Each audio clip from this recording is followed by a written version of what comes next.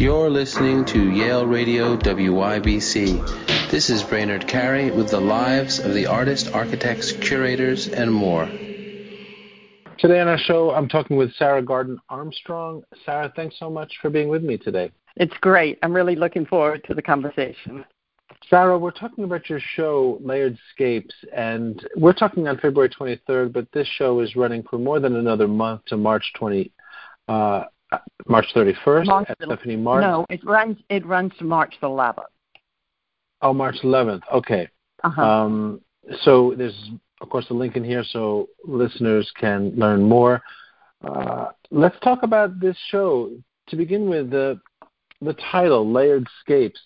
Tell me a little bit about that, because it seems to point towards these are paintings that are built of layers. I wouldn't think of them initially as landscapes because they seem to be without horizon or kind of recognizable ground. But by layered scapes, what does that mean to you? To me, I see all the layers in your work. So, I'll just start by they're not exactly what you would think is painting. What I'm using is abaca fiber, which is a banana leaf fiber, which is a paper fiber, and I'm using the pigments. They're acrylics, but they are from paper making, so they're very much more intense. And I'm like staining, and I'm pouring on the fiber. I'm letting it dry. It always is a different color than when it's wet and when it's dry. And then I'm peeling off some, and then I'm putting some more, putting some of this fiber back in. So there's sort of this ghost history of these layers. So let's talk more about that, because I'm not completely clear on that. These are on canvas, right? Stretched canvas. Yes. is what we're looking at. So on top of the stretched canvas, these are... It's unprimed canvas. Yeah, oh, it's unprimed canvas. Yes. So in paper making, fibers are in water. And so right. What I'm doing is I'm mixing the pigment in with the fibers, and I'm also pouring that. So I'm painting horizontally. And then I'm standing, it's drying, and I'm manipulating it while it's wet, and sometimes, and then I have to stand it up to sort of visually see where I'm going. So you're manipulating paper pulp, because I know I've done paper making, and I know sometimes you can spray pulp, you can dye pulp, you can put it on screens, do all kinds of things. Is this right. There's actually pulp on the canvas that then this wet paper pulp that then you're manipulating until it's finished, and then you let it dry. Is that correct? Yeah, it's in layers. I'm not, a painting. I'm not just. I pour it, and then that has to be dry, and then I might be pouring some other pigment in next to it with the stains, but I keep having to dry it in order to see what's happening.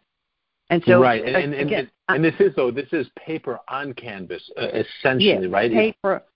Paper on canvas, and staining on canvas, and bleeding on canvas. Yes. And then I'm gluing some back in. So, I'm just painting with a fiber and stain instead of painting with, it is acrylic, but I'm not painting with paint that comes out of the tube. I understand. Yeah, that's such an interesting process, because paper making is a beautiful process, and working with pulp and all that. So now I see the combination there. And because it's acrylic, though it's bleeding onto the canvas, that's why you're not getting the kind of stains, for example, that Helen Frankenthaler got from sometimes working on raw right. canvas, right, and having the stains of oil or varnishes. Is that correct? Right. I'm doing, I'm staining like she would have done, but I'm just doing it in a different way, and I'm also layering it more because I'm peeling off, which leaves that image, a ghost image or a heavier image, but depending on the color that was put in, the acrylic that was put in with the water, and then I'm coming back with adding parts of, pieces of paper that I have poured or put on plastic or in just many different ways. I have made paper. I don't make paper per se as a sheet, so I've never really thought of myself as a paper maker, but I have used paper in sculpture and in drawings and handmade paper for the last 40 years, at different times. So let's talk about its relationship to sculpture, because of course paper can be a sculptural medium itself, paper pulp, and you can do all kinds of things with it. These paintings in Layered Scapes have a great motion to them and a kind of great depth. Can we talk about how these relate to sculpture, if that's the case? Because they, there's like Henry Moore's drawings and sculptors' drawings, paintings often have a certain like volume to them, but that's how I see it. And are yours like that as well, do you think? Or, coming from a sculptor's point of view? Yes, I am very much coming from a sculptor's point of view. I began as a MFA in painting, but I never stayed flat. So I feel like a lot of my work in the sculpture is drawing in space. And I think David Smith was the drawing in space from years ago. But I feel like the motions, and particularly in this work here, there's a physicality, and the body is very much part of the pouring and the directional movement in these pieces, because I am physically making a movement of my body as I'm painting and pouring. So let's talk about that physicality, because I'm sorry, go on, but there's a physicality in the gestures and how they're painted. But go on, in terms of sculpture, you're about to say something else. I was just saying that I just know that painting for me are flat work, and just as paper, paper drawings and things like that. And with all of my work, there's been a large body of going back and forwards from one to another with the sculpture, whether it's a commission for an atrium space or whether I've done a lot with the sculpture having breathing in it. And I've used paper fiber in this sort of and sandblasting, which again, these things are very much layers that you go back into, and I've used that in the sculpture. And I've sprayed the fiber, abaca, in a three-dimensional forms too. And when you spray it in three-dimensional forms, how does that work? Is that over an armature or something? Yes. It is always. You always have an armature that you can pull something out. Because I've used light a lot in my work, that's one of the reasons I liked abaca, because it's a very strong fiber, but it also can be much more translucent, so the light can show through it. Yeah. And in some of these works, you talked about a long exploration of the physicality of breath, and I feel like we're moving around some of that now. Can you talk about that, the physicality of breath, and what that means that you've been exploring it so long, and how that manifests in these works? Yes, I feel like it does. I have been since the early 80s, when I really started with a piece in the sound show at PS1, and the backside of it was where I was able to figure out the hosing for air to blow on you. And ever since then, it has been very much a part of the sculpture, because of it's close to me also with that sound system as you walk along the edge of the water, and you hear that very life-giving and very life-taking away. So it just has been part of the work I've done, and always just so there's pieces where I'm using blowers and squirrel cage blowers in some of these pieces, and so there's a blowing out and a blowing in, which is what breath is very much about. So that I think all of that has influenced the work to go in this sort of life-giving way, and it's also been for me this exploration of materials and this sort of shifts of realities, because it's again, it's layered. I'm sort of jumping a little bit too much, I think, but no, that's okay, because you're working in a number of ways. So yeah, the layers and the breaths and this kind of movement in and out that you're talking about are adding to to the content. It sounds like what you're saying, and the content, is in part about this kind of life force, right? It's a dance.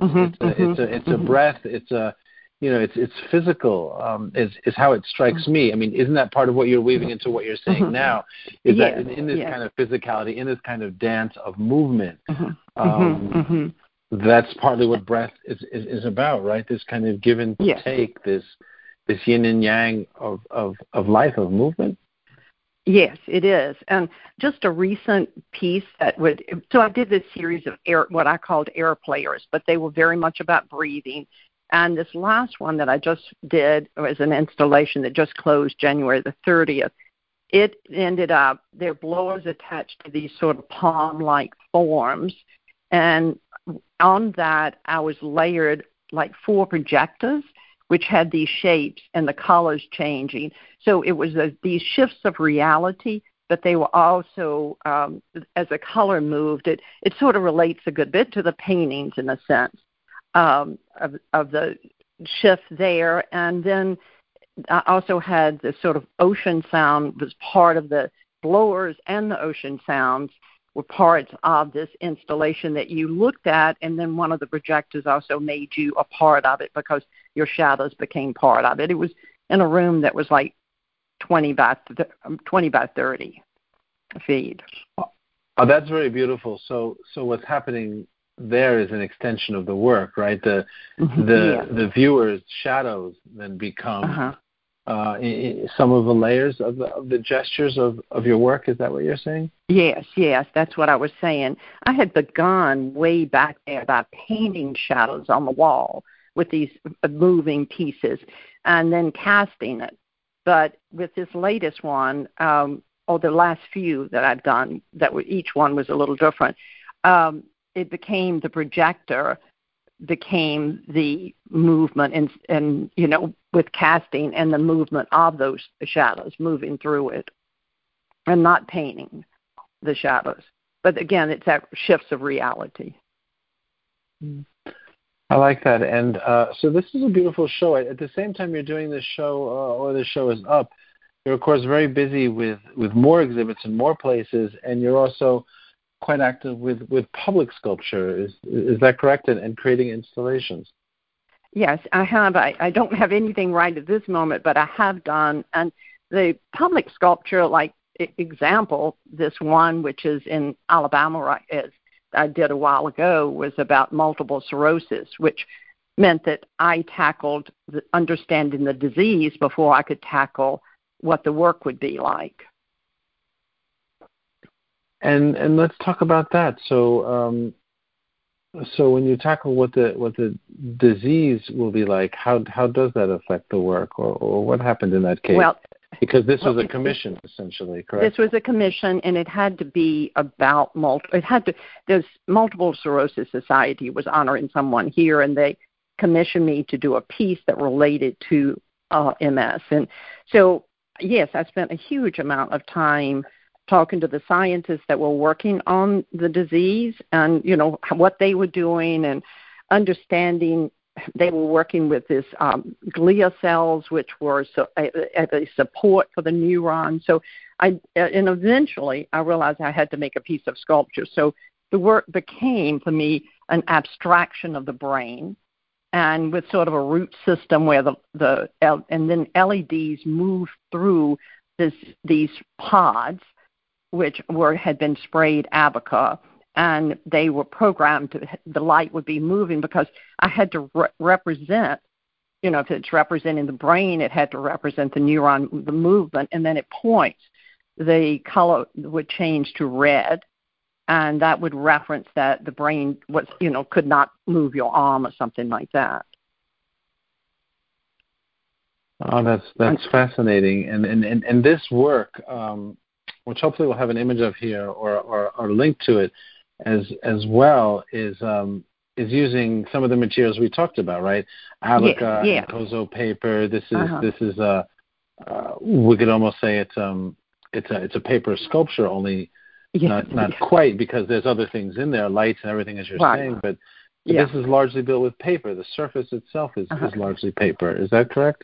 Right. The surface where the LEDs are going through it are paper, and that had to be sprayed, and and then the LEDs were programmed inside these pods, and then there's also what sort of represented the glia cells, which was an abstraction again, but it was the gel medium, which I had ended up putting with lots of layers on glass, and then a fiber in it too, and then peel those off so that would represent this sort of a support for the glia cells supporting the neurons. Yes, but again, it's materials. Yeah, go ahead. Right, but it's materials, and it's also, as opposed to, because all your sculptures and installations, of course, like that, we're talking about a commission, which is so interesting because this is something you've done before, of course, but you're interpreting, whereas the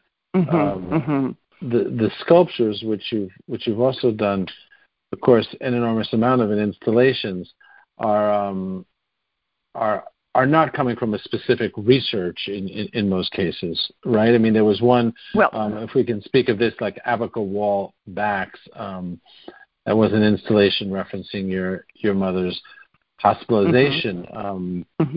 That's a very beautiful work, and very kind of, feels almost like a memorial. But this is a very different approach, it feels to me, than the work we were just talking about, the Abaca wall backs. Yes. And if you're looking at the show that just happened, the Gadsden, if you're looking at the Abaca wall backs it's an earlier piece when it was shown, those forms were shown at the Bronx Museum, it had a recessed lighting behind them, which was very sort of tubes with red and all, and it really felt very much with my mother. At that point when she was dying from a blood disease. But the recent one, I added the LED strip and the light to sort of draw in space, and I feel like that is a lot more about at this moment in time, about life and movement and drawing. I like that. Yeah, that's a very beautiful piece. And in the future, to come back to your show that we're talking about in the context of all of this sculpture, this show is now it's even more clear, the kind of relationship to sculpture in this show. How does it feel for you walking through a show as a sculptor? You're walking through a show of your paintings, of these works, which of course relate to sculpture, but they're very different. It's a very different tone. It's a very different sense of space. It was actually my first time to do a painting show in New York, just a painting show. So it's quite exciting. And it's very interesting that if you didn't know my work, then you would not know the sort of, again, those layers that sort of influence it. Right. Well, thanks. Yeah. Is there anything we should mention that we didn't talk about this? It's been wonderful talking about this. There'll be links here so listeners can learn more about the show and follow your work. Is there something about this show that I should have asked or that you want to talk about before we go? Except that it's been wonderful to be in the space, and it's a small space. It's in a brownstone, and it feels for me very great to see this much just paintings in the space to react to. And I also think when you're in the space, you can see the paper fiber that I'm talking about, that it is different from the paint per se. You mean because the surface is built up, because we see that surface, which is one of the aspects that makes it so sculptural. Is that what you mean? Yes, I do. Yeah. Mm-hmm. Yeah. Sarah, I want to thank you for talking with me today, and I wish you well with this show. And again, I just want to thank you so much for your time today. Oh, thank you. You're listening to Yale Radio WYBC. This is Brainerd Carey with the lives of the artists, architects, curators, and more.